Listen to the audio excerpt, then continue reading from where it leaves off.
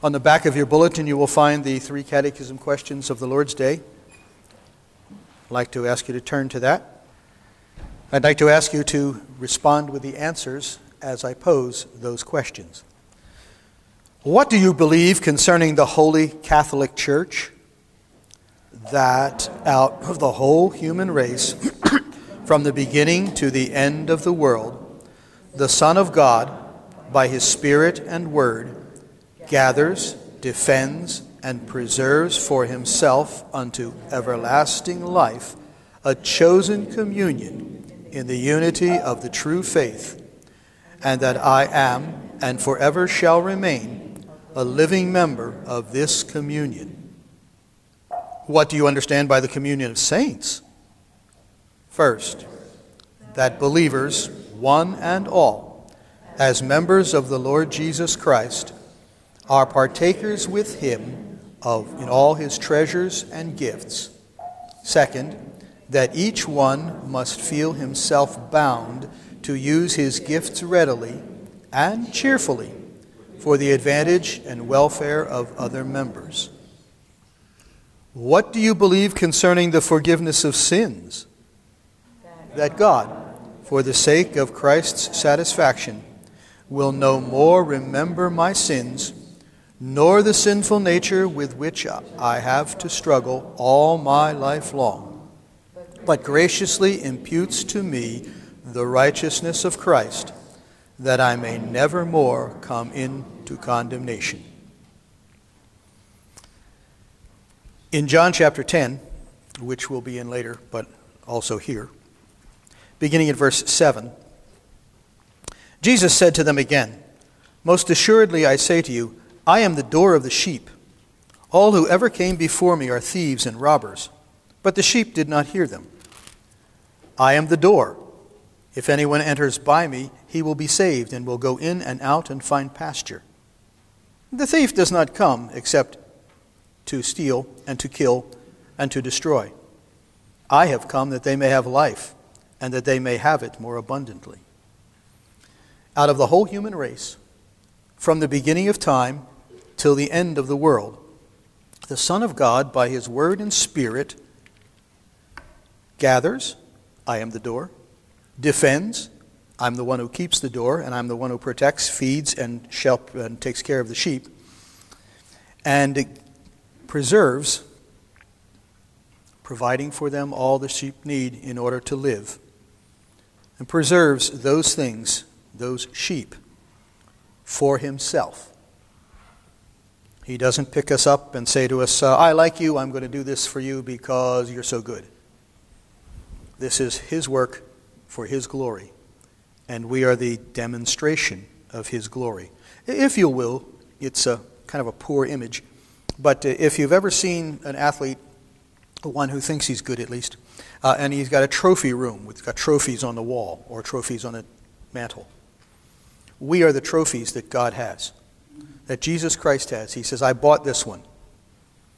And before you say, oh, see, he thinks I'm really great. He says, no. It's a demonstration of how much I really am worth and how much I really did. Because he wasn't worth it, but I bought him anyway. And so Christ demonstrates his love and his mercy for us and to us. In John chapter 3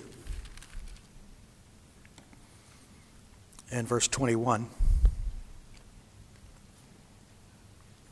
this is the condemnation, that the light has come into the world, and men love darkness rather than light. For everyone practicing evil hates the light and does not come to the light, lest his deeds should be exposed. But he who does the truth comes to the light, that his deeds may be clearly seen, that they have been done in God. They come to God. God takes them, brings them to himself, and continues to keep them forever. I am forever and shall remain a living member of this communion. The promise of God to us because of what he has done. So that puts us in a special category. Okay? God chose us. God elected us. God determined that he was going to make us presentable to him, and then pleasurable to him. And so he's been doing that. You'll notice there's one thing he didn't do. He didn't ask us if that's what we wanted. You don't ask a trophy if it wants to come sit on your mantelpiece. You take it there, as Jesus did for us. And so he has chosen us for reasons known only to himself, reasons that indeed give him glory. What do you understand by that? The communion of saints. Well, first, believers, one and all, are members of the Lord Jesus Christ. He says, I have taken you to myself. You are members. I have bought you. I have paid for you. And I have united myself to you by my Spirit. But secondly, that having done that, he expects that each of us will recognize what that means. In 1 Corinthians chapter 12, for as the body is one and has many members, but all the members of that one body being many are one body, so is Christ. For by one Spirit we were all baptized into one body, whether Jew or Greek, whether slave or free, and have been made to drink into one Spirit. For in fact the body is not one member, but many. What part of your body can live without the rest of your body? None. The body's dependent on itself. The body's dependent on all of it. And so we, who have become the body of Christ, Christ has become our head, and the head controls the body, and the head unites the body, the head keeps the body together, and the head expects that the body's going to do what it says. So when Jesus Christ says we're supposed to do something, like we're supposed to live as if we consider each other more important to us than we are to ourselves, chapter 13 of 1 Corinthians, he expects that's what will happen. Just like your body expects that when you tell the right leg to move, it does. Or you tell the right hand to pick up a teacup, and it does. So we need to recognize that because we have been brought into the communion of saints, because we have been made into one body, that communion, we are expected to follow what the head tells us to do. And we are we are expected to do with the rest of the body what the rest of the body needs and what the head tells us we should do with them. So we don't belong to ourselves. We belong to the rest of the body.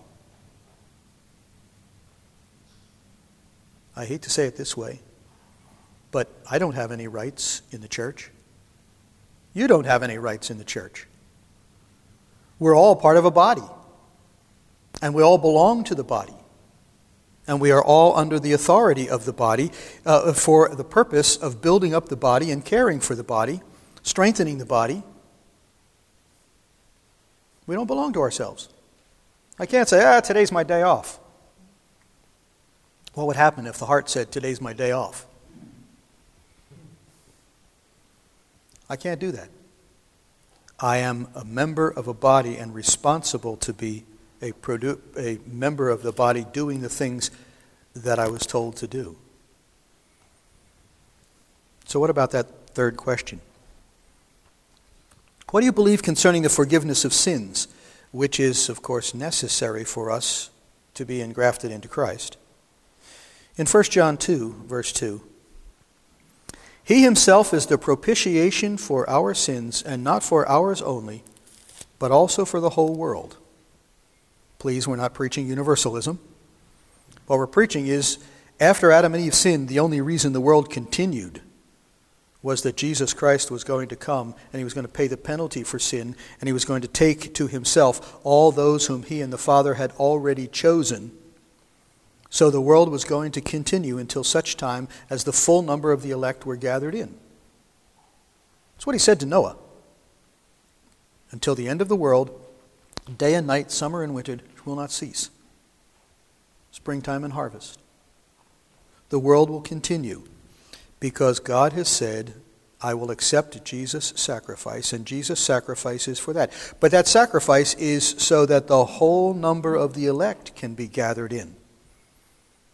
Others will benefit in a limited sense, but the whole number of the elect will benefit in an eternal sense. We will be with him forever. Others will profit in this world to some extent. The sun will shine, the rain will fall, food will be there. But when the life ends, that's when the mercy ends. That God, for Christ's satisfaction, will no more remember my sins, nor the sinful nature with which I have to struggle all my life long. All my life long.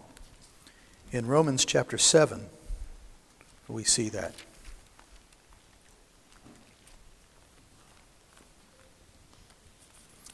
Verses 24 and 25.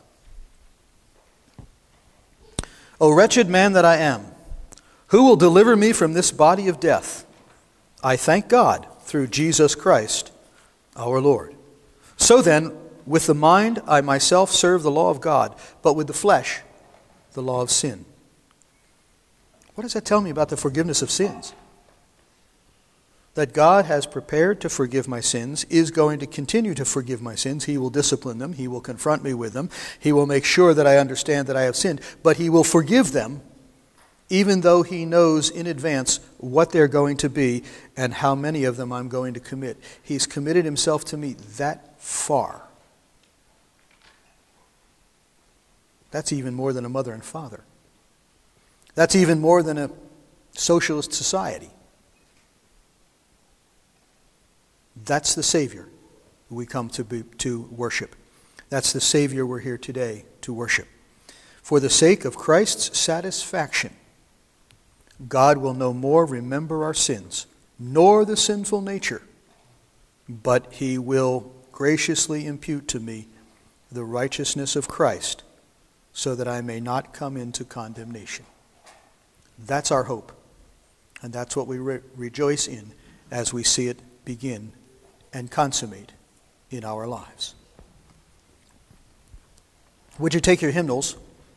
Would you turn with me to hymn 345?